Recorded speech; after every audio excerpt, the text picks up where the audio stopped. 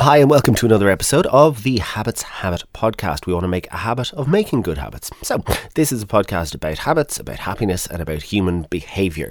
And our goal here is to help inspire and empower people to make positive changes in their life. That all sounds very wishy-washy, frankly, now that I've said it out loud. But it's a nice thing to want to do.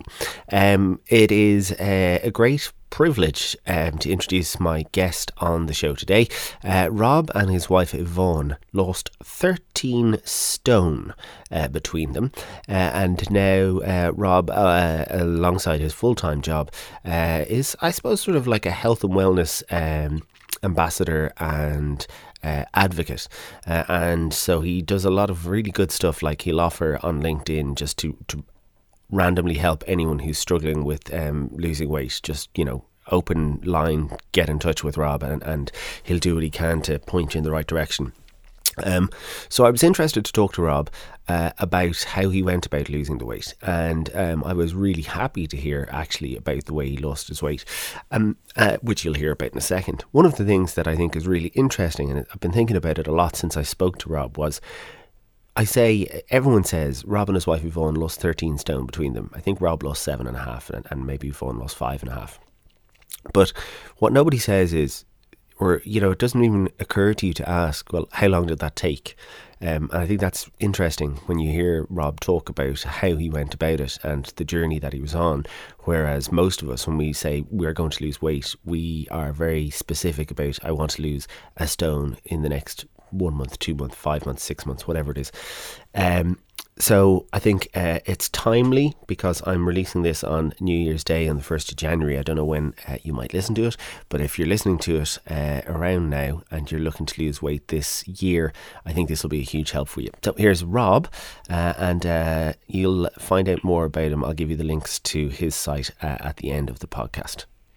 So for anyone who doesn't know your story, you're internet famous in Ireland because you and your wife together lost 13 stone, which is, it's me, basically. I weigh just over 13 stone now. So you basically, between you, lost me. It's some achievement, really. Yeah, who wants to lose you, Brian? We don't want to lose you. If it's any consolation, it's probably in and around what I'm weighing at the moment as well. So yeah, and when you think of it like that, yeah, Jesus, because I wouldn't give anybody the challenge even to try and lift me now, even at just under 13 stone. So yeah, it is an awful lot of weight when you put it like that. How, from a habit point of view, how long, so at your heaviest, you were around 20 stone, is that right? Yeah, I'd say even probably a little bit before we decided to make the change, I possibly could have been up to 21 stone, and that would have been maybe 10 years ago or so. But when we decided to make the change 4 years ago, I was just over 20 stone. I just tipped the scales at 20 stone. One of the things I'm most interested in is going backwards. And I'm sorry, some of these questions might seem crude if you weren't who you are talking about what you're talking about, to the extent that you're asking people about their weight. But were you always overweight, as a child or as a teenager, or did you gradually become in your kind of 20s, or when? Yeah, no, it's a good question because it is something that always comes up, but it was probably gradually. It was one of those things, and when I'm talking now to people about losing weight, and I always say to them, one thing you do need to give up is excuses. And I probably had a book of excuses as to why I wasn't losing weight and why I couldn't lose weight, and nothing generic or connected to any sort of health reasons, but just silly reasons. Although when I was a teenager, I was 14, I was diagnosed with epilepsy, so I had to stop playing the sport that I was playing, went into a sort of a recluse mode that I wasn't really out much with the lads. We had moved house, so I didn't have the same friends, and that was combined with the epilepsy. I struggled a bit then in school, so I went from being in the top class in school to more or less struggling to read and write again. I kind of kept it all to myself as well and tried to get through those barriers myself, which probably looking back was the wrong thing to do. In fact, it was the wrong thing to do. So I never really told too many people that I could see the words on pages when I was in school, but actually saying them or reading them, I wasn't able to. And it was all to do with the epilepsy as it being a neurological condition. So thankfully that was 26 years ago now, 27 years ago now, and I'm past the epilepsy of being 15 years seizure free. But it did affect me in that time between sort of the age of probably 14 to 24 when I last took a seizure. And it was a struggle, but I gave up the sport. I gave up the activities that I was doing, the soccer, the GAA, and kind of just sat around feeling sorry for myself, I suppose, for a long time. I'm with Yvonne since I'm 20. The both of us were 20, so we're 21 years together now. And I probably was, even then, overweight, but not to the extent that I was 21 stone. I don't know what weight I was, but gradually over the years, the 15, 16 years before we decided to make the change, it was probably just a gradual sort of 10 pound maybe every year that you'd put on. Well, that's really interesting, because that's what I was going to come to. Like, is there a point? I just for your information and for everyone else's as well. In the last 4 years, maybe. Now, I was starting underweight because I was doing running and stuff, but I have put on 3 stone in the last 4 years, and it looks okay on me. You wouldn't describe me as being overweight, but it just occurred to me that there's only one kind of inevitable outcome if I keep going like this. And it is gradual. It is that kind of a pound a month, but over a year, that's nearly a stone. And 2 years, you're 2 stone overweight. And all of a sudden, 3 years from now, I could be 16 stone. 6 years. It just, that's one of the things I wanted to know. It was at that kind of roughly, say, a pound a month, which it doesn't seem that much, but obviously over 12 months, it's pretty much a stone if you could give or take, and then add 2 years, 3 years, 4 years. So there's no point where you go from being like skinny or normal weight to fat. It's almost you don't notice until you're like, Jesus, I'm 20 stone. How the fuck did that happen? Yeah, and it probably was for a certain amount of time, it was probably gradually, but looking back, like we're 14 years married this year, and even on my wedding photographs, even like I know from the suit that I was wearing at our wedding, like the jacket was a size 50, the trousers were a 44, so that was like 14 years ago. So I don't think I put on a huge amount of weight after that, but it was just gradually. What you're trying to do, I suppose, during that time is you're always trying to lose a bit of weight and try a few different things, and these fad diets and anything from the Atkins diet to a cabbage soup diet to a slim fast diet to whatever you might think is going to work for you. But we all know, and I know now, none of them actually work long term. None of them are sustainable. So I probably lost the same 10 pound over 10 years on 10 different diets, so to speak.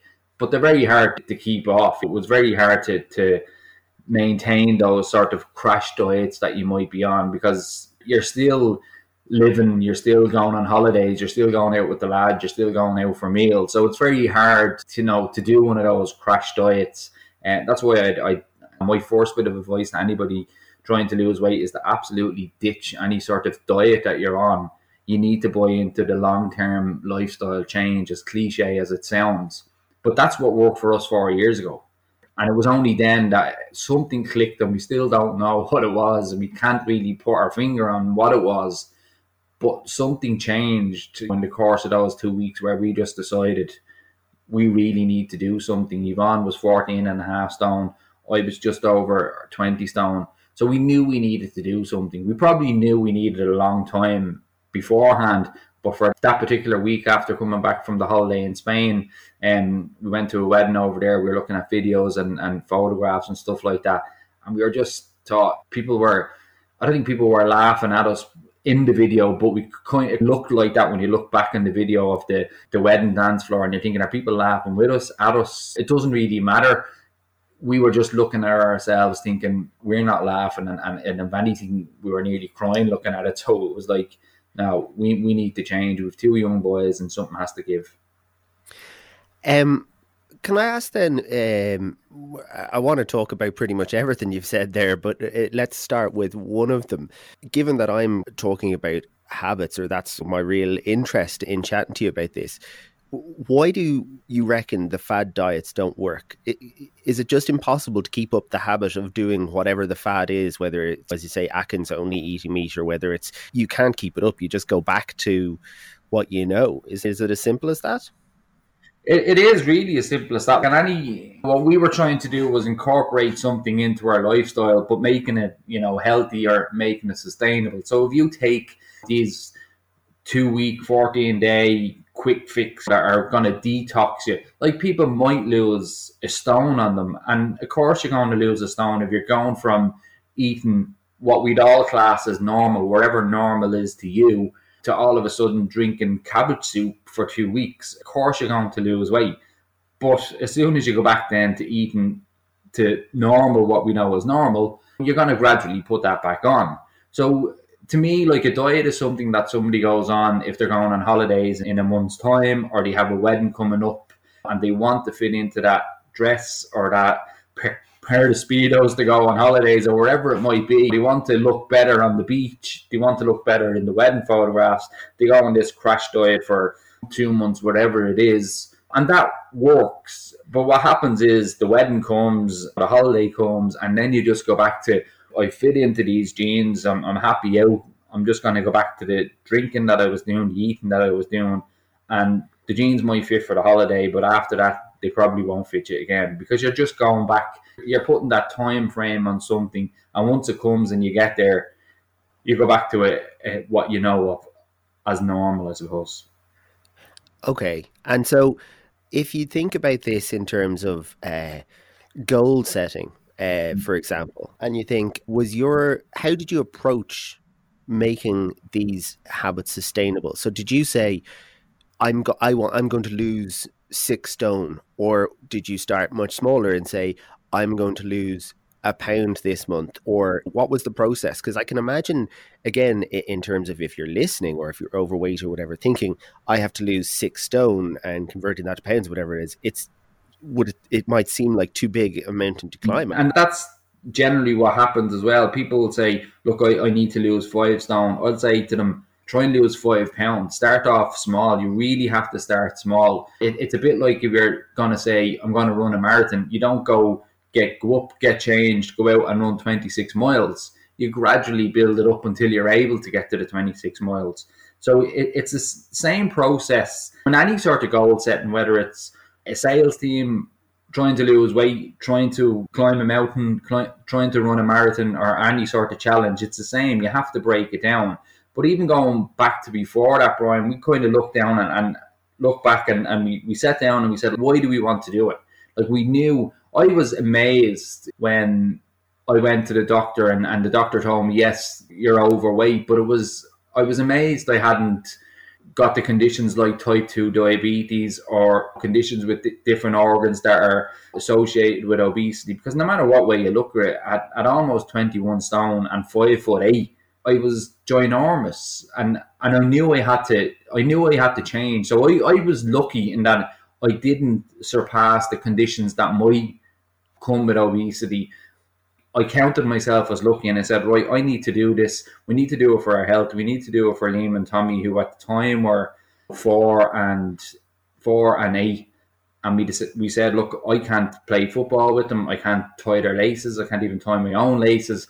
I wanted to get down on the ground and play Lego with them or wherever it was. And I struggled to do all of that. And I remember back to my dad playing with me and anybody's parents playing with them. And I even put myself in their shoes thinking, like, what must they think of me when I'm around at the school collecting them, or I'm bringing them to their activities and they're seeing this 20 stone man, even though you're still their dad. The lads go to an Irish school here in Lucan, and a lot of the fathers just coincidentally have sporting backgrounds. So some of them were Dublin GAA players, some of them were world champion boxers, some of them were League of Ireland players. So they're quite fit lads. And then I'm in the middle of them all at 20 stone. And I kind of thought, how must Liam feel now getting a little bit older? Me in the middle of a welterweight world champion and a League of Ireland player. And I just thought, it's not fair on them. So it was more even doing it for them and ourselves, but definitely more for them. And I think that strong why and that strong motive is what kept us going. So it wasn't a Christmas is coming, or a wedding is coming, or a holiday is coming, or we've got a big birthday coming up, or wherever it might be. It was long term. It was for the kids. It was for our health. So it was always going to be that lifestyle change, that long term goal. And there was no real target put on it as such. It was just, let's start small, break it down, write down. And we both gave ourselves a target of a half a stone to lose. And amazingly, I lost it in 2 weeks. And I just thought, actually, what we're doing is working. Let's keep going. Where I think if you give yourself that large target to hit first, you're always chasing it. You always seems like you're miles away. So having that half stone target and reaching it in 2 weeks, I thought then I was invincible. I thought I could achieve anything. And I just kept going. But I always gave myself just that pound a week. If I can lose a pound a week, I'm happy out. And over the course of 2 years, I lost 104 pounds, which is exactly a pound a week. Didn't always work out like that every week, but that's what it leveled out at, was a pound a week. Do you think that part of the reason a lot of people struggle is that they set the bar too high? So they say, I'm going to lose a stone in the next month. And then when they don't, they just abandon ship and they give up on it. Yeah, I think so. Like that, if I'm setting a target for somebody now, I would make it lower on the basis that they're going to reach it and be much happier. And it's the same. It's just flipping your mentality. So if you come to me and say, I want to lose 3 stone, I'll say lose a half a stone. And in a month, if they lose 10 pounds, they've overachieved. But if they come to me and want to lose 3 stone and in a month they lose 10 pounds, they're still way off the target. They're thinking, I'm still chasing it. I've still got another 30 pounds to lose. Where if you flip it, they're going to be happy that they're overachieving, and they're more likely to stay on the wagon, so to speak, and stay with it and stick with it because they are overachieving. And people give themselves too much to do too quick. It does take time, and it's unfortunate that it takes time. But we know after losing the weight, like we lost 13 stone in 2018. 2 years later, we've kept it off, give or take probably 10 pounds between us. So we've kept it off because it was long term, because we brought it into our life. Wherever we changed was sustainable. And one of the reasons is the targets that people give themselves at the start are too big. You disappoint yourself. And if you're disappointed, you're in a bad mood. If you're in a bad mood, you're going to make bad habits. You're going to make bad choices. So it's flipping it to actually I've overachieved. Even though I have a long way to go, I know that. But you're actually overachieving, or you're achieving all the time. If you're losing any weight every week, you're achieving if your goal is to lose weight. So if you're losing, no matter what it is, you're still losing. So it's keeping yourself happy with that. Because people do. I still have lads, and I say to them, look, aim for a pound this week. And they say, no, I want to lose 5 pounds this week. And they'll come back and they lose 3 or 4 pounds, which is brilliant. But that will stop. I know. I've been there. I've given myself high targets and end up putting on 3 pounds because you might do too much weight, or you might make a few bad choices, or whatever it might be. Something's changed in your body that you've actually put on the 3 pound this week. So it's being rational about it as well and being realistic. And I always say, look, if you can lose 10 pounds in a week, you can also put it on in a week. I'd rather have the pound off, pound on every week. And like I knew 3 or 4 months ago, things are getting a little bit tighter now. I'll be them size small or size medium and not an XXXL anymore. I decided, I might need to change. I might need to go back to the drawing board and see what I'm doing wrong here. What can I change here to make sure I don't go back to where I was? And that might have been just at the 6 pound mark. But definitely, yes, giving yourself too high a target, too high a mountain to climb. Again, it's like the marathon. If you're climbing Everest, you want to try and climb some of the smaller mountains first. It doesn't happen. You need to give yourself a smaller target, and you need to make it sustainable as well. You need to make it something that you can do every day. It's something, small changes equal big results, but they need to be small. They need to be, you can't go from like that, eating 3 meals a day and 3 snacks a day, to just having cabbage soup. It needs to be something that you can incorporate into your life. How can I make my breakfast a little bit healthier? Can I add more veg to my lunch? Change the dinner that I'm having in the evening? Am I having too much? Am I having the right stuff? How can I change it? If I'm getting a takeaway curry 3 times a week, can I make a homemade, healthier version of that? They're the changes that you need to make.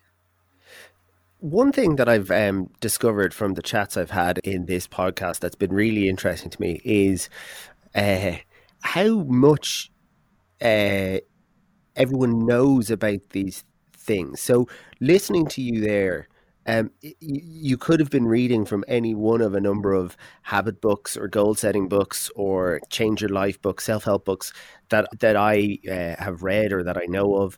Like, how much did you do you know about this stuff in terms of having read about it or learned about it, and how much of it is just, I don't know, stuff from your journey or stuff that It's yeah. Look, I mean, experienced you? I'm not an expert in nutrition. I'm not an expert in weight loss. I'm just a person that lost 7.5 stone. So any advice that I'm passing on to people or splurting out is stuff that worked for me. Does it work for everybody? Possibly not. But it is very basic. But we all know what we should and shouldn't eat. We all know that, you know, that extra slice of cake, and I won't say the slice of cake, it's that extra slice of cake mightn't be good for us. You don't lose weight by having one salad, or you don't put on weight by having one burger and chips. It needs to be stuff that you're doing consistently. It needs to be stuff that's every day, you know, and I'm only saying things that work for me. I'm not reading from books. It's stuff now that I know has worked for me, but I'm not coming at it from an expert point of view. I'm coming at it from somebody that's, when I'm talking to lads, and I mainly work with lads now, where lads that are probably in the same age bracket as me, which is 41, so that middle-aged working father that's struggling, that's tried everything and it hasn't worked. And I think the reason they might relate to me is because I've been there and done that. So I'm not a dietitian or a nutritionist telling them they need to eat more veg, they need to do this, they need to do that. I'm saying what works for me. It's quite simple, but it has to be something that you can gradually add into your daily life.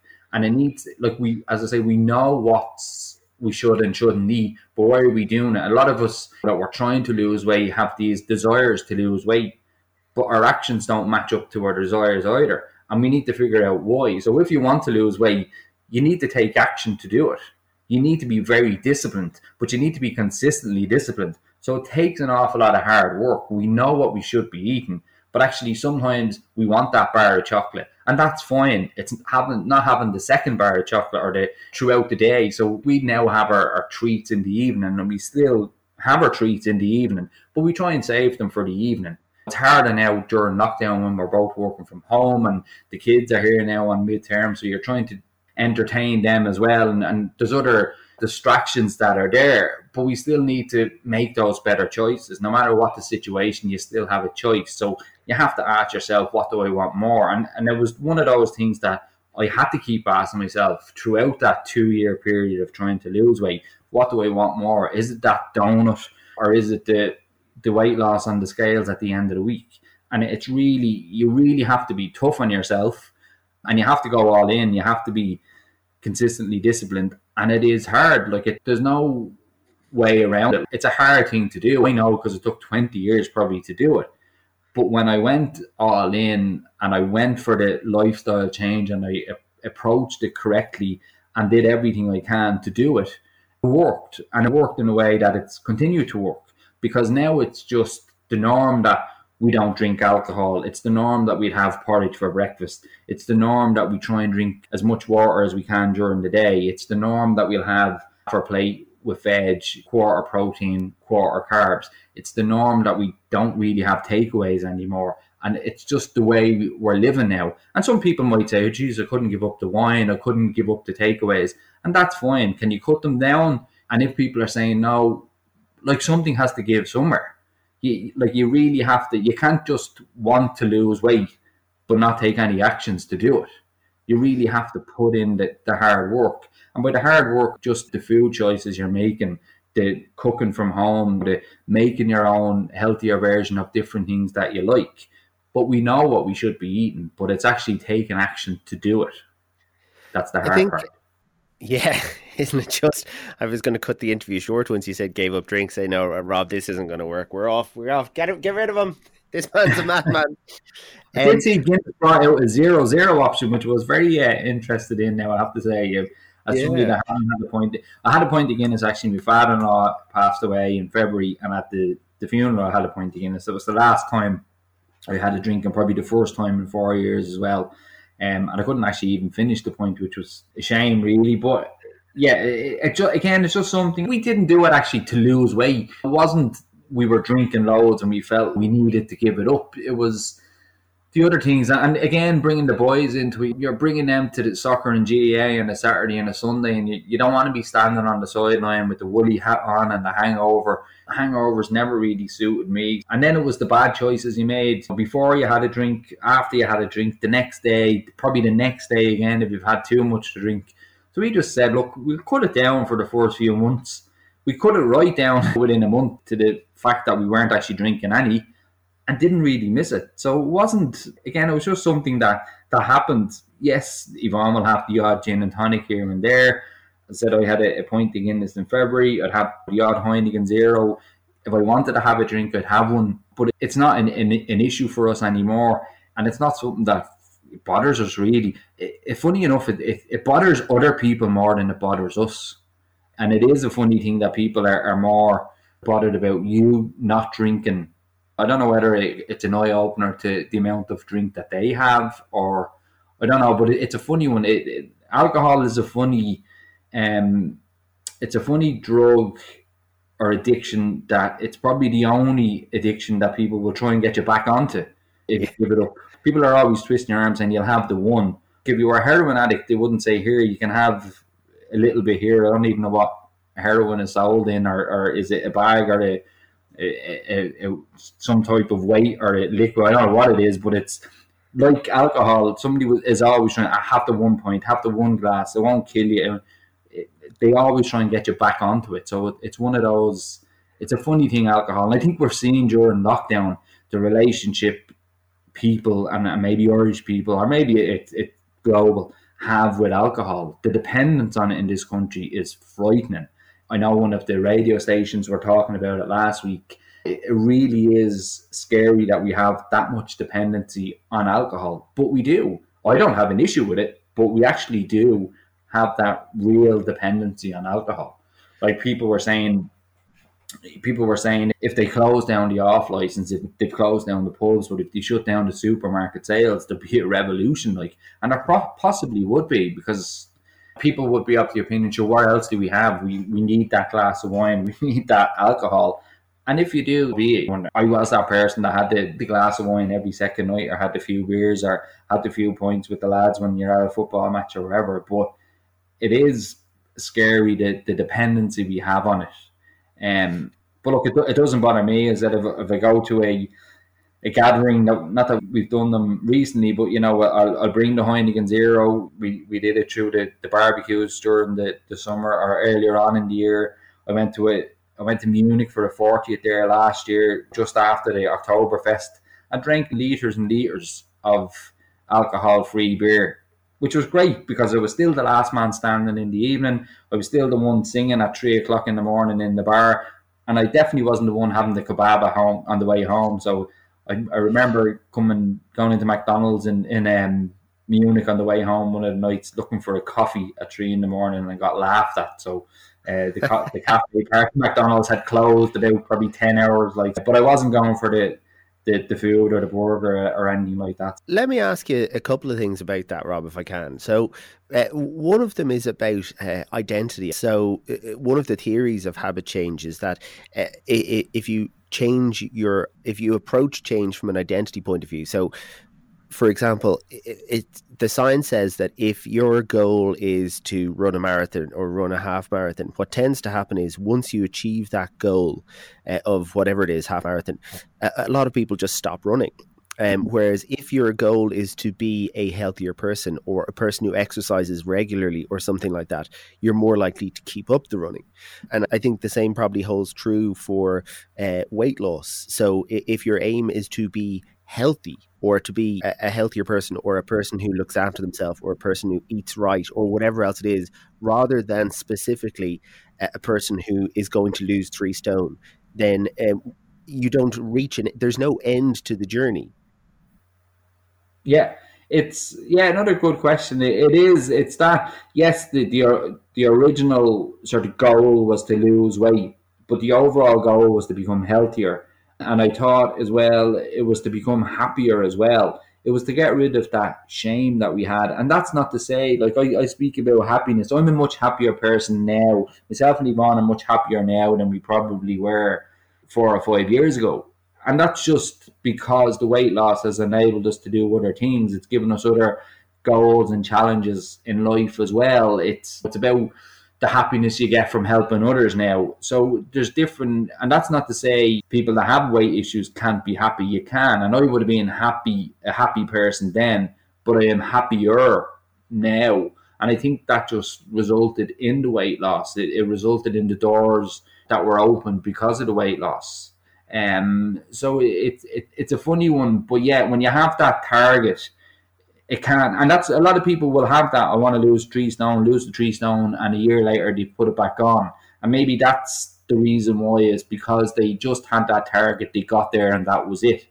Where, again, as cliche as it sounds, you have to look long term. You have to look, if you're looking at losing weight for a wedding, look at it as the wedding of your children or the wedding of your grandchildren that aren't even born yet. It's that long term. That's where I want to look fit and healthy, is for when the boys are getting married 20 years down the line, when you still have to go up and do the speech, which obviously I have no problem doing the speech, but I'm much happier and confident doing a speech at 12.5 stone than I was at 21 stone. Okay. Yeah, that's a good point in terms of how far into the future to look. And I think, again, that's the same for any, I think, habit that you want. I suppose, in a way, you should be looking maybe at habits as, if you don't want to do it for the rest of your life, it mightn't be the right habit to take up. Maybe I haven't really given it much thought, but you said a couple of other things that I found really interesting. One of which is on a personal level. For me, and maybe you talk to me about what the experience was for you. For me, the bad habit around my diet actually happens in the shop. So what I mean by that is that they've done research and studies that around smoking, and find that when people tend to buy cigarettes, it's not because they're craving a cigarette. It's not because they really want to smoke then. It's just that's when they always buy cigarettes. So it's about, in a habit context, it's about the cue and the response. They're in the place where they always buy cigarettes, so they buy cigarettes. It's got nothing to do with wants, desires, cravings, whatever else. I personally am a bit like that in the shops. Like, I buy junk food. I have a very sweet tooth, and the problem for me is, so if my wife does the shopping, I will have a much better week in terms of eating, because the stuff just isn't in the house. Yeah. And so, like, when I was thinking about how can I make this work, so things like doing my shopping online only, so that I don't pick up all the stuff at the end of the aisle. You can be more disciplined, because the cues of, here's a massive big chocolate bar, they're not really there when you do it that way. So how did you, on a really practical level, start the process? Was there anything you just said, we're not like that, like we'll only shop online, or we won't shop when we're hungry, or any like real practical steps in terms of starting the process? Yeah, I suppose Yvonne has a background in psychology, so she used to bring in this sort of traffic light system where you'd have your green oil, your amber oil, and your red oil, and your greens was the stuff that you knew you had to eat regularly. So your fruit, your veg, like we'd spend more time now on the fruit and veg oils than any other oils, and that would just be because we're stocking up so much in fruit and veg. We've made our plan on a Sunday what we're having for the week ahead, so we know what foods we need. So the likes of your fruit, your veg, your meat, your chicken, your mince, whatever it is that you're having throughout the week, make sure you're stocking up on them. And the ambers then being the likes of a sweet treat that you might have now and then. And it's still having them. Like, you can't deprive yourself, because it's not sustainable. So yes, I like yourself, have a sweet tooth. I'd eat chocolate for Ireland if I could, but I know I can't. So I try and limit the amount of chocolate that I'm having. Do I go over what I possibly should be having on a daily basis? Of course I do, but I try not to do it every day. And some days I just are written off, and I'll have endless amount of sweets, especially if we bring the kids down to the mother-in-law's now. She has this goodie press that you can't really keep closed. So, but it's known, like, it's knowing your limits, knowing when to stop. And if you have extra, don't feel too bad about it. Just move on straight away. But on the shopping, yeah, it's trying to, we'd look at things and we probably do it, go to the shops a couple of times a week where you're saying, oh, do we actually need that? Do we want it? What's it for? What's it going to, when are we going to eat it nearly? Watch some of these programs of the Eat Shop Better or whatever they call on the BBC, and you see people piling in processed foods and biscuits, 8 to 10 packets of biscuits throughout the week, every week, where we're little bit more practical. When do we need it? We still have the two boys who have their biscuits and bars and jellies and sweets, and probably too much of it now if you think back to what we used to have when we were kids. Like every day they're having treats, where I remember my dad coming home from work on a Friday and having a bar of chocolate for him. So, but look, things have changed since then. The stuff is more ready available. It's probably more affordable than it was then. So that's not the issue. But it's being practical. Do we really need this? Do we really want it? How much of them do we need? Do we get the packet of biscuits? We might get one. We might get different types of chocolate that we can have with a coffee in the evening. Yvonne's a great baker as well. So with the bake-off on, there's a lot of homemade baking going on, which is a little bit healthier. But again, like she made a pumpkin loaf, like a pumpkin cake. It's a little bit like a banana bread now, which I know there was a craze for during the first lockdown. But it's one of those things that we know, we estimate that it's 250 calories in it. So we'll have a big thick slice of it, and that's enough. It's not having the second slice, it's having another slice tomorrow or wherever it might be. So again, it's probably knowing your limits and asking yourself in the supermarket, do we want this? Do we really need it? When are we going to have it?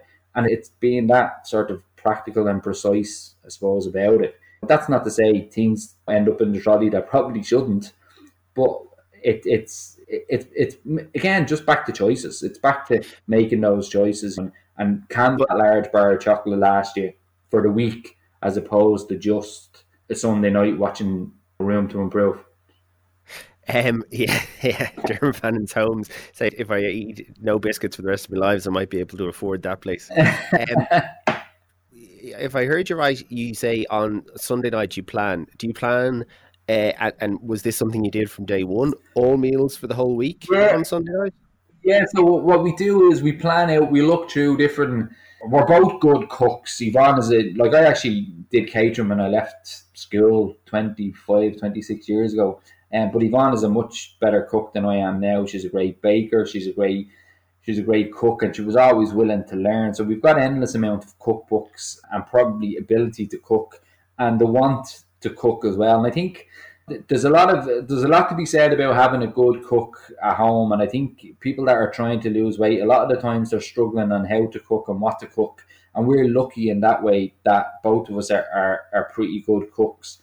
And I definitely have no problem in saying that Yvonne is a better cook than I am. But yes, so on a Sunday we look through our magazines, or our Easy Food magazines. It's a good Irish brand here, so we look through the likes of those magazines and cookbooks that we have. We might have seen a program on the telly and we thought, actually that looks nice, we might try that. So having that variety and looking at something and instead of saying, geez, that looks gorgeous, I wonder what it tastes like, put yourself forward to make it and say, look, why don't we try it? If it goes heads up, doesn't really matter, at least we tried it. So we'll plan out the week. We have this board that we got on the range that's like a menu board. So we have our dinners planned out for the week, and by planned out we know what we're having. It's not a case of, so I look at the board behind me now and I can see it's mac and cheese night tonight. So we'll make a variation of that. It's probably a vegetarian option or a meat-free option tonight for us. But we don't make them. We don't prep them or anything beforehand. We just know what we're having. So we'll plan it out on a Sunday. We always say if we're not excited about what we're having on Thursday, on the Sunday night, we're definitely not going to be excited on Thursday. So we try and have that variety and say, yeah, actually, I fancy one of those chicken burgers on Thursday, or I fancy that pasta and mince, or I fancy that tray bake, or I fancy whatever it might be, that prawn curry on Saturday. Whatever it is we're planning out, we know we're going to want it on the day, but we don't prep. We just know what we need to buy in. We know what we need to take out of the freezer, what we need to have in the fridge. So on the day, then we can make it handy enough. But it's not. I think that's sorry. I think it's really interesting that it's setting your intention. So that's where I would fall down personally that at 5 o'clock you're going, Jesus, what are we going to have for dinner tonight? And you haven't a clue. And then the only thing that's ever really available is something that's quick to make, not very healthy, and it's processed or whatever else it is. That's where we felt at the start, like 4 years ago when we started doing it, we felt it was a way of both of us working. The kids have soccer and GAA, so you're coming in late in the evening and you're thinking, what will we have? Will we just throw something from the freezer in the oven, or we'll go out for dinner, or we'll order something in? And they're the kind of three options if you haven't planned ahead. And all three of them are probably okay if you were doing it every now and then. But a lot of people fall into the category of not knowing what they're having for dinner, and that's where they make the bad choices.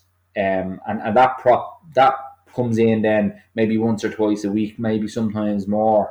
And that's where people go wrong. So just that little bit of plan. Like, we enjoy doing it on a Sunday evening. It's part of what we do before we watch Dermot Bannon. We always bring Dermot Bannon in. I remember doing a podcast with Carl Henry a couple of years ago, and we used to always, Dermot Bannon was on the week before us, so he'd come up in conversation about the podcast. But we think back to 5 years ago, it was the wine and cheese on a Sunday evening, sitting down to watch Dermot Bannon, and it was the second bottle, and it was the whole, cheese board as opposed to a block of cheese. So we always have a laugh and bring room to improve it, just because it's one of the programs we always watch. But that is interesting in terms of a couple of things. It's doing the same thing at the same time is very powerful. If it's a good thing, if it's, as you say, the difference between sitting down with 2 bottles of wine and a cheese board and sitting down to plan a healthy meal plan is obvious. But look, when we set it, we had the pumpkin loaf and we had the coffee, so it was a little bit healthier, but it's just there 30 minutes of looking through the magazines, going over some of the stuff that we thought looked nice on any of the programs we were watching, and planning it together. Getting the kids involved as well is really important. Like, what do you fancy for dinner one of the nights? And sometimes they might say pizza. Might try and make a homemade pizza. Are we watching what goes into everything? No, because we know it's homemade, so it's a little bit better anyway. And it's not a case of making the pizzas with cauliflower bases or trying to get all these tricks around it. Have the pizza if you want to have a pizza, and have a proper pizza and have a slice of pizza. It's just not going overboard now. But it's that planning ahead and doing it together, really doing it together. And that's one of our strongest bits of advice. And it's so true. Like, we would have never achieved what we were trying to achieve if it wasn't for each other. That's something that has come up in nearly every conversation I've had, and I was going to get to it, but we might as well chat about it now, is this concept of an accountability partner. You had it very obviously in your wife, Yvonne, and it's in a way, much like everything you've said so far, Rob, it makes sense. If you're trying to lose weight and your partner is sitting beside you horsing into crisps and wine and whatever else, like, that's temptation is right under your nose. It's harder. It's just harder. With the guys that you work with now, because not everyone has that. Not everyone has the really obvious accountability partner where both are overweight, both want to lose weight, both have the same goals and objectives with your sons and whatever else. With the people who come to work with you now, are you their accountability partner? Or is there like a group? Because I know that the concept exists of joining the right group, and I think that's why some of the things like Slimming World or Weight Watchers are so successful, is because there's a community spirit to it. You're all in it together. Everyone's supporting each other, encouraging each other along.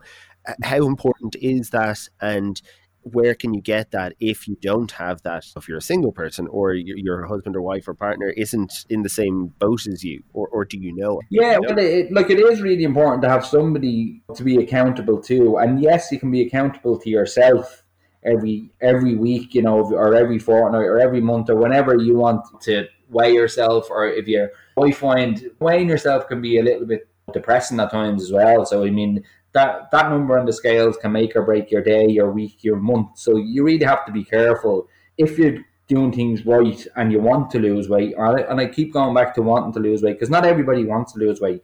So wherever your goals or your targets are that you're looking to achieve, having that accountability is really important. But yes, you can be accountable to yourself. But I have a lot of lads that I'm working with that just want to send me an email on a Monday morning saying, this is what I weighed in at this morning. I'm delighted with myself, or I probably could have done better. But it's that email every week, so they're accountable then to me, and being accountable to that person is it's so strong in that you want to be, they want to achieve whatever they want to achieve and to get back to me with the good news. And it's the same if you're playing on the team, and you're accountable to your manager or your other players. Like, you want to be that person that's making the save or scoring the goals or playing well every time. So having that accountability is really important.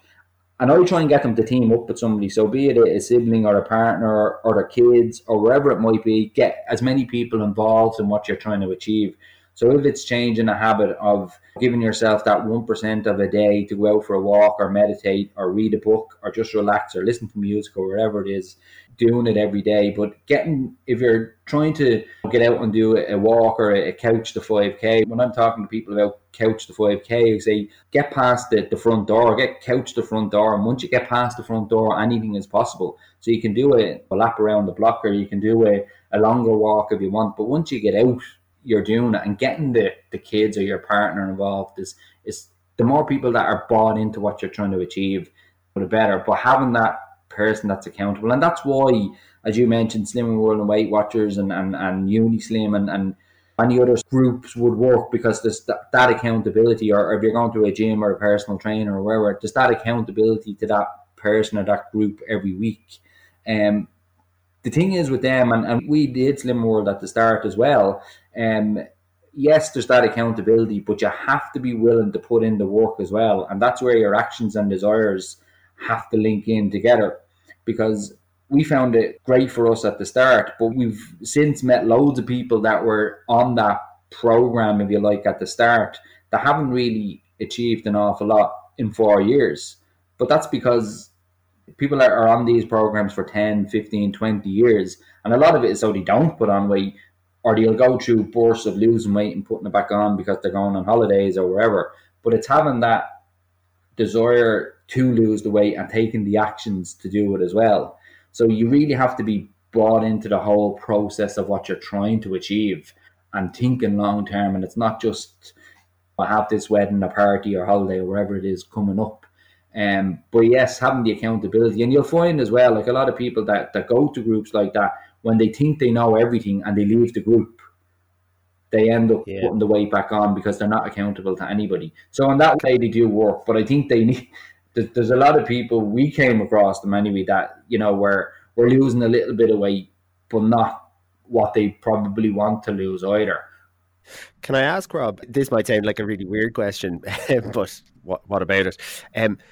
Did you ever lie to Yvonne about, oh yeah, I'm down a pound this week, or fudge the truth about what you ate or what you didn't? And I'll tell you why I ask. Because when I'm my own accountability partner, it just doesn't work for me, because I will lie to myself. I will fudge it. Like, let's say the goal was to do, I don't know, let's just say it was to run a mile. And I'll say, I ran a mile, I ran half a bit here and I ran half a bit there. And I'm not being truthful to myself. And I think it's probably harder.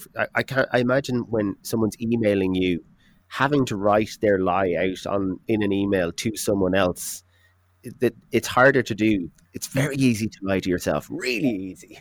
But you're already, like Yvonne would say, and have I ever lied about a weight or anything? No, because we try and weigh ourselves now every week or every fortnight. You've nothing to gain from lying, so it's not, if anything, you're just kidding yourself. On the food side, I've often tucked into that goodie press with it and denied that I've took that extra biscuit or that bar of chocolate or that bit of chocolate spread. It actually only came up this morning where we have this coconut chocolate spread, and Yvonne was like, geez, half of this is gone. I only opened it last week. And I was there scratching my head thinking, yeah, I might have a little bit in the porridge and a little bit on a rice cake and a little bit on a biscuit and just a little bit on a spoon. And so, like, Yvonne knows quite well. She'd laugh and joke saying, Jesus, I think the painter has been in in the press again. And that's her sort of running joke, that the painter was in taking the bits of chocolate or the bits of cake or wherever it might be. I would say there's no point in lying about your weight or what you did. Who are you kidding? You're only kidding yourself. Like, you're only really fooling yourself thinking And I've had those weeks where you think, geez, I've done everything right this week, and yeah, I didn't lose weight. But then if you stop and think, actually, I also ate that, or I probably shouldn't have eaten that, and I didn't do the walk 3 nights a week. I only did it one night a week. So it was, when you look back and you think, actually, who am I kidding? I didn't put in the effort this week like I normally would. There's no point in lying and saying you did it, because you're not fooling anybody other than trying to fool yourself. Yeah, and I suppose that's really where I was coming from, the importance of having an accountability partner that, if you are, because like it's just personal. I know myself that I wouldn't describe it as lying, but Yeah. it would be fudging the truth to myself so that I felt better about myself, if you know what I mean. Whereas when I have someone that I'm sending them, like with exercise, they're sending me screenshots of I went out for a walk and here it is. And then I do the same back or whatever. That it just keeps you more on task. And even if you have to say, I've nothing to send you today because I didn't get off my arse or I didn't do it, and it just works for me. So I was just curious about it.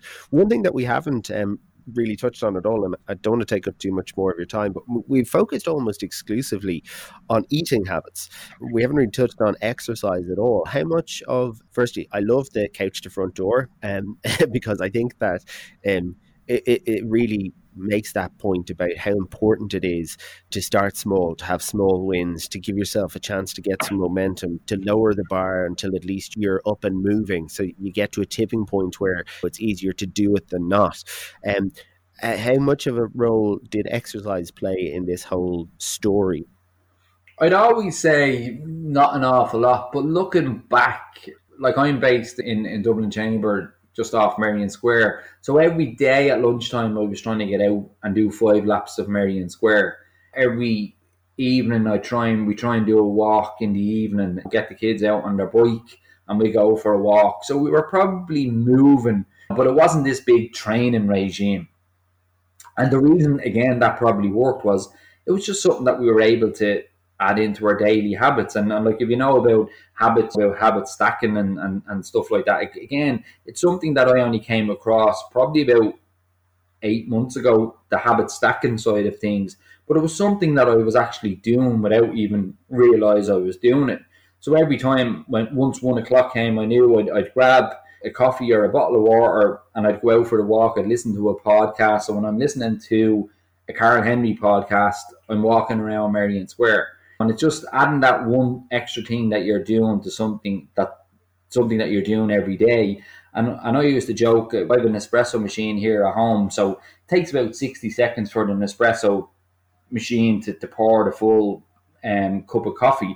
So while that's pouring, I try and do 30 squats or punch the air or do 50 skips with an invisible skipping rope. And it just something that I do now automatically. If I'm making an espresso, I'll automatically try and do a little bit of exercise every time I do that. And that's the habit stacking side of it. But it wasn't any big fitness regime. We tried to get out and do a jog here and there, a little bit of running, a little bit of walking, something that we were able to just incorporate into our daily lives. And the walking for me at lunchtime was a no-brainer. We try and do it in the evening. I'm training Liam now with the GAA team, so I don't get to do it as much as I used to. But what I used to do was, when the lads are training, we'll do a few laps at the football pitch as well, or a few laps at the park. Now I'm involved with the training. I'm probably running around more than I would. But it's just something simple. It's starting small. It's that 1%. Can you fit exercise into 1% of your day? And it really is breaking it down to a small amount. And 1% of your day, you think, do I have that? But 1% of your day is only 14 minutes and 40 seconds. If you break it down, there's 1,440 minutes in a day. So 1% of that is 14 minutes, 40 seconds. You have that to give yourself the 1% every day and doing something for you. As I said, be it meditation, reading a book, whatever it is, that 1%, that little bit of exercise, that little bit of movement, you can add into your day. And I think for us, it wasn't that it needed to be this training for a marathon or training for an Ironman or anything like that. It was just something simple that we could do every day, that we felt we could incorporate into our life and just do it every day. It didn't need to be this big regime. It was just something that you could normally do. But isn't that the theme of this whole chat, Rob? Small, consistent steps lead to the big outcomes. If you just, like, I'm a big fan of it, and in NLP and some other kind of forms of that, they'd call it chunking, and it's about breaking things down. But if you walk for 15 minutes a day, the average person will walk about a mile in 15 minutes. So just 15 minutes a day, you'd walk 365 miles in a year.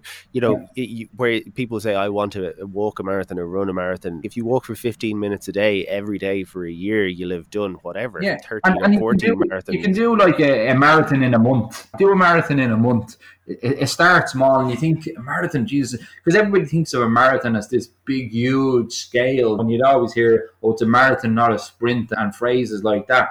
But a marathon at just over 26 miles. So can you walk 1 mile every day for the next 26 days?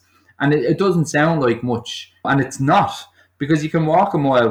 Most of us are probably walking that every day anyway. But if you capture that, you've actually done a marathon in the month of October. If you do it for 26 days, the marathon would have been on, I think, last week, or it's in around this time that it's on. So it was yesterday or the day before. Do a marathon in a month. It's 26 miles over the month, and if you miss some days because of weekends or wherever, so for giving yourself a target for November of doing a marathon in a month, and some people will think, sure, it's nothing, I'm doing it anyway.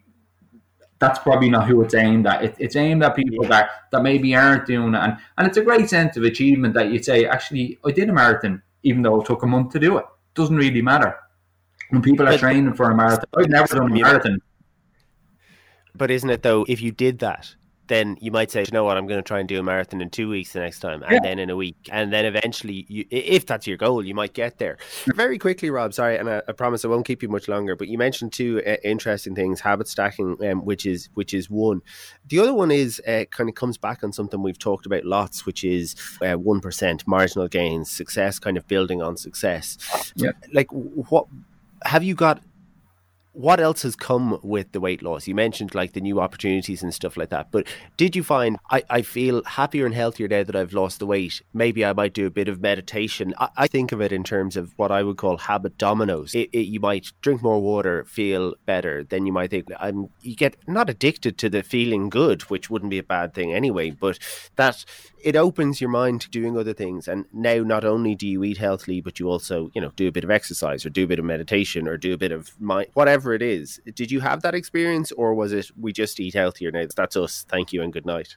No, I think it definitely opens more doors for you to do other things, and I think that comes with the weight loss, and that you can go for a cycle, or you can go for a run, or you can go for a walk, or we were doing a lot of, when we tried to do a few boot camps. So like a treat for us would be to go on a boot camp for a weekend. So we've done different ones with different companies. I think the great thing that we're both getting from it is actually just the helping other people as well, because it is a struggle for people to lose weight. It is a struggle to keep it off, and people are crying out for any sort of tips and help that you can give them. And we'll always start by saying, look, we're not experts, but this is what worked for us. I'm not saying it's going to work for you, but listening to people, and because you've walked in their shoes, I think people are interested in hearing what you have to say. And it's simple, but it's not easy. And I think it's not to get the two of them mixed up. Just because it's simple doesn't mean it's easy. You have to put in the work. You have to put in the effort. You have to put in the time to do it. But if you really want to do it, you can. And that's coming from somebody that's done it. So working with people now, and I'm trying to help as many people as I can. I say there's a lot of middle-aged men, so to speak, that are looking for, and I think that was the sort of the audience I was looking for, because yes, it can help everybody really, but it was trying to narrow down the audience that I relate to and I can work with, and that's why I've narrowed it down to that. So but the achievement, like, there's no price you can put on somebody coming back to you after a few months and saying, look, just to let you know, I'm after reaching a 3-month or a 3-stone target in the last 6 months, and it's all because of the chats that we had. You can't put a price on that. And I know that because I was that person that asked 3 stone. You can try. Say that again? I said you can try. I'm joking about putting a price on it. I'm just Yeah, I'm being facetious. sometimes I wish I did put a price on some of them, but no. But in all seriousness, it's not something that I'm looking to put a price on at the moment, because I think that sense of helping other people and being that person that can help them, and it might just be that initial 30-minute chat on the phone. What are you doing? What are you looking to achieve? It. What have you tried? What's worked for you? What hasn't worked for you? Here's some of the things that work for me. Weigh yourself on in the next couple of days. Give yourself a week or two and weigh yourself again. Make these few changes that work for me, and come back to me and tell me how you get on. If you have any questions or any other queries, just ask. Don't be afraid to ask. But it just, and it's nearly, oh, because I was that person. People are, as I say, they're looking for that help. A lot of men, especially, are afraid to ask for help. A lot of men are not comfortable going in. Like, I know from 4 years ago when I was in Slimming World, I won Man of the Year. I don't know how many times. I won Best Man in the group, Funniest Man in the group. We won Best Couple, but that's because there was no other bloody men in the group, really. So, I mean, if I didn't win it, there was a problem, But it was, men have this issue of speaking about their weight, speaking about any sort of issues that they might have, and we know that comes across all sort of areas of health. So it's being that person that somebody can relate to, and people are coming to me because they see before and after pictures that I might put up on LinkedIn, and they're saying, actually, I'm at that stage now. I've tried everything. I'm at rock bottom. Anything you can do to help, and that anything that I can do is not from a doctor's point of view or a health expert point of view. It's just what worked for me, and I think sometimes that's what they're looking for, because, as I said, it's simple what we should be doing. We know what we should be doing, but actually, why aren't we doing it is the biggest question. So it's trying to dig a little bit deeper into people's feelings, their wants, their needs, their why they're looking to do what they're doing, and putting a picture in and saying, look, this is what I've done, this is what I've changed, and it's worked for me. And if you can visualize that it can work for you, make the plan, write it down, set the goals, work on it, try making a few changes every day, try and have a different variety of meals every week, try something new every week. All these different things that we incorporated into our life that are easy enough changes, but if you do it every day, it's consistent. It becomes just a new habit and a normal thing to do, and it is just the way of life. And if you do that and put in the effort, you can actually achieve what you're looking to achieve. And I know the results are there, because I have lads that have lost. I was speaking to a guy yesterday who's lost 17 pounds in the month of October, and that's just from putting in the effort. And all I did was spoke to him 2 or 3 times. He comes back to me every week weighing in, so there's that accountability is there. It's sharing some of the tips. It's giving them some quotes, some phrases, some things to work on every week. But nothing out of the ordinary. It's all simple. It's just somebody telling you what's worked for them and maybe what to do, and then actually doing it themselves and having that accountability then at the end of the week. And you're not some monster that's going to come down hard on them if they haven't lost weight, because I know what that feels like as well. And I'd say, look, write it off, move on, start again today. Don't worry about what happened at the weekend. You had a good weekend, doesn't matter, move on, let's go again. What are the plans for the week ahead? It really is that simple. But Rob, sorry, I was about to let you go, but you said a word I can't let go, so I have to ask you about it. 2 things. First of all, I actually have a post-it on the wall in my room. It's literally right beside me, and it says, "Today is the first day of the rest of your life." And I look at that every day. If something has gone well or bad, today is a new day to start again, to try again. You mentioned visualization, and I'll let you go on this. Visualization is a funny one in my experience. People are a bit freaked by it. Some people think I can't do that. Some people think it's a bit hokey, or it's a bit, that's what my mum would call me eye.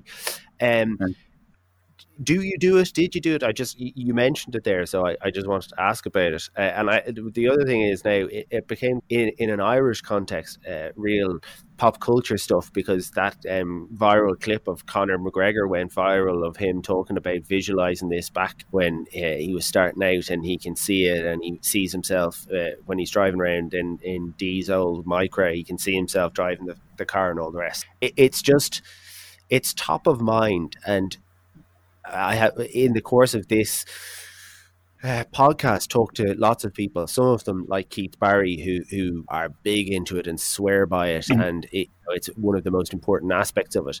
That was a very long question to ask if you did it, if you say no, because the question's going nowhere.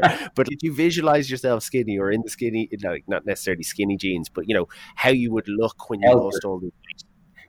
Yeah, I think you have to, but it doesn't have to be to an extreme. Like, it doesn't have to be. And I would guess McGregor's probably done it. I'd say Michael Jordan did it. I'd say Dean Rock does it. When he's taking a free, he's visualizing that ball is going over the crossbar between the two posts and into hill 16 when I'm taking this free. And I think most champions or sports people will have achieved it. And again, it doesn't have to be in this sort of weird type of. We do have that as Irish people. We're afraid to visualize things, but it's visualizing normal things as well. It doesn't have to be visualizing winning all Irelands or being champion of the world at anything. It's just visualizing what you want. How does it look to you? If you're visualizing yourself at your daughter's wedding, what does that look like? How do you feel fitting into that suit? How does it make other people around you feel? When you can get that sort of happiness into somebody, it's something that they aspire to be then, or aspire to do.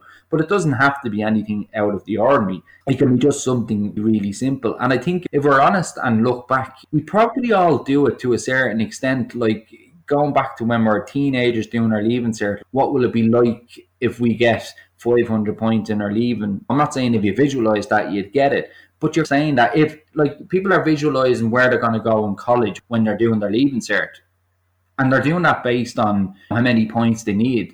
So they're already doing it without really probably realizing they're doing it. You're doing your driving test, you're visualizing the driving instructor saying you passed, and you're getting rid of your L plate and you don't need it anymore.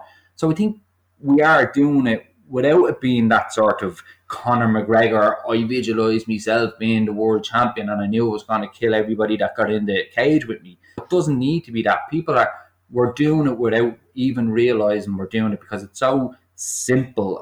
We don't have to do it for everything, but I think we are doing it really anyway. And it's keeping it simple, but actually asking yourself, what would it look like if I lost the stone or 2 stone or whatever? What will I look like in that suit? Rather than looking at a picture of me with the buttons of the shirt hanging out, what if the buttons just close properly? What does it look like to me? What does it look like to everybody else around me? How would it make me feel? How would it make the boys feel? Are they going to be a little bit more proud of their dad that I look a little bit healthier and happier, and you're smiling in more photographs because you are happy on the inside? So I think it's important, but I wouldn't. It's important, and yes, I do it, and yes, I get people to do it, but on a low scale, and not on a you have to do it or it won't happen. I think, Rob, one of the things I've enjoyed most about this conversation, and I suspect the reason you're able to help so many people, is you're just a normal guy who's done things that have worked and who's sharing his common sense tips with people. It's very relatable. It's very talking to you. I believe that if I do the right things, I can achieve these things. And I don't know. There's something quite powerful about knowing, having talked to someone that if I want it enough, or if I'm willing to put in the work. Two things that occur from that is that it's empowering and inspiring, but also that it puts the responsibility back on me. This isn't going to, one conversation with Rob isn't going to make me lose a stone. I have to go and do the stuff afterwards. And Exactly. that sense of reality to the whole thing as well, because people just want a quick fix, and almost any habit that's worth having isn't a quick fix. It's a hard work, and you have to be willing to do it. But it's been really fascinating chatting to you, Rob, and thanks so much for the chat. Have you any my final parting now bit is, I suspect, even though you don't have the formal training and you don't have whatever else, that because what you're helping people with, what you're teaching people, or you're sharing your story, it's stuff that would work in other areas or other genres. Do you help people or who come to you who are just trying to do something other than weight loss, beyond just weight loss, is what I'm trying to get at, just because you have that common sense approach to break it down, break it small, follow these kind of logical, simple steps, and you'll get where you're trying to go? Yeah, and I think like the principles of weight loss are very much the same in the principles of achieving any sort of goal. It's that starting small, writing it down, breaking it down, believing in yourself, staying committed, taking the actions. And that goes whether you're a CEO of a company or head of a sales team or running a recruitment agent or trying to run a marathon. The principles are the same in goal setting, but it's those little bits. And I suppose the majority of people that I'm working with individually are looking to lose weight, but I do work with recruitment agents where I'm talking to them on a monthly basis, about goal setting, about commitment, about habits. And the majority of them on the calls aren't looking to lose weight, but they're looking for that sort of inspirational story and what worked for me and how can they apply habit stacking to their daily habits. And if it means every time I print something off, I put 100 pages in the printer, that's habit stacking and it's helping everybody else. It's not going to make you lose weight. It's not going to make you do anything, other than be a little bit more popular with your colleagues. But it's that sort of simplicity of it. It's breaking the habit stacking into different areas. It doesn't necessarily have to be around weight loss, but the principles of weight loss, the planning, having a partner, having accountability, having the goals, making the small changes, apply to really anything you're looking to achieve. So the short answer of the question is yes, it can work on anything you're trying to achieve. It just so happens that what I achieved was weight loss. Listen, thank you again, and I appreciate the time. Look, I mean, the reason I reached out in the first place was because I saw you making one of those offers on LinkedIn, a genuine, if you're struggling or need help, give me a shout. I think it's a really incredible thing that you're doing, and hopefully you're paying it forward, and some day I'll be able to do something like you've done and help some people on the back of this podcast or this journey or whatever comes of it. And I think the only way we're going to get through, especially the pandemic that we're in at the moment and the world that we're in at the moment, is actually just helping each other. It's nice to be nice. It doesn't cost anything, other than a little bit of time. But if we can help each other, the world will be a much better place.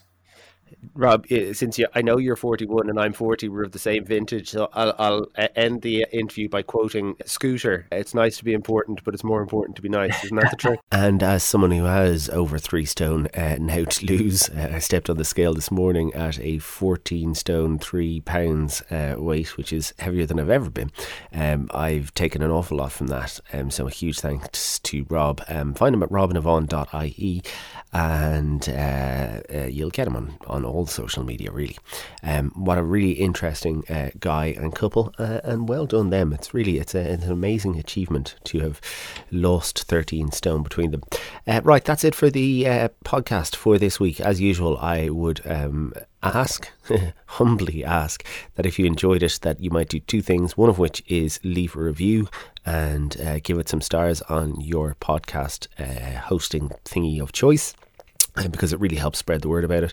And the other is spreading the word about it. So, if anyone asks, have you got any interesting podcasts recently, or have you heard any interesting podcasts, maybe give us an L mention. Please and thank you. I'm not sure who's on next week, and I've been getting a bit of shtick because I've been doing some of these interviews out of sequence from when I recorded them, but certainly coming up we have Keith Barry, we have Brezzy, we have Dave Moore, we have a load of really interesting guests, so please do subscribe, that way you won't miss any of them. Right, have a great day everyone.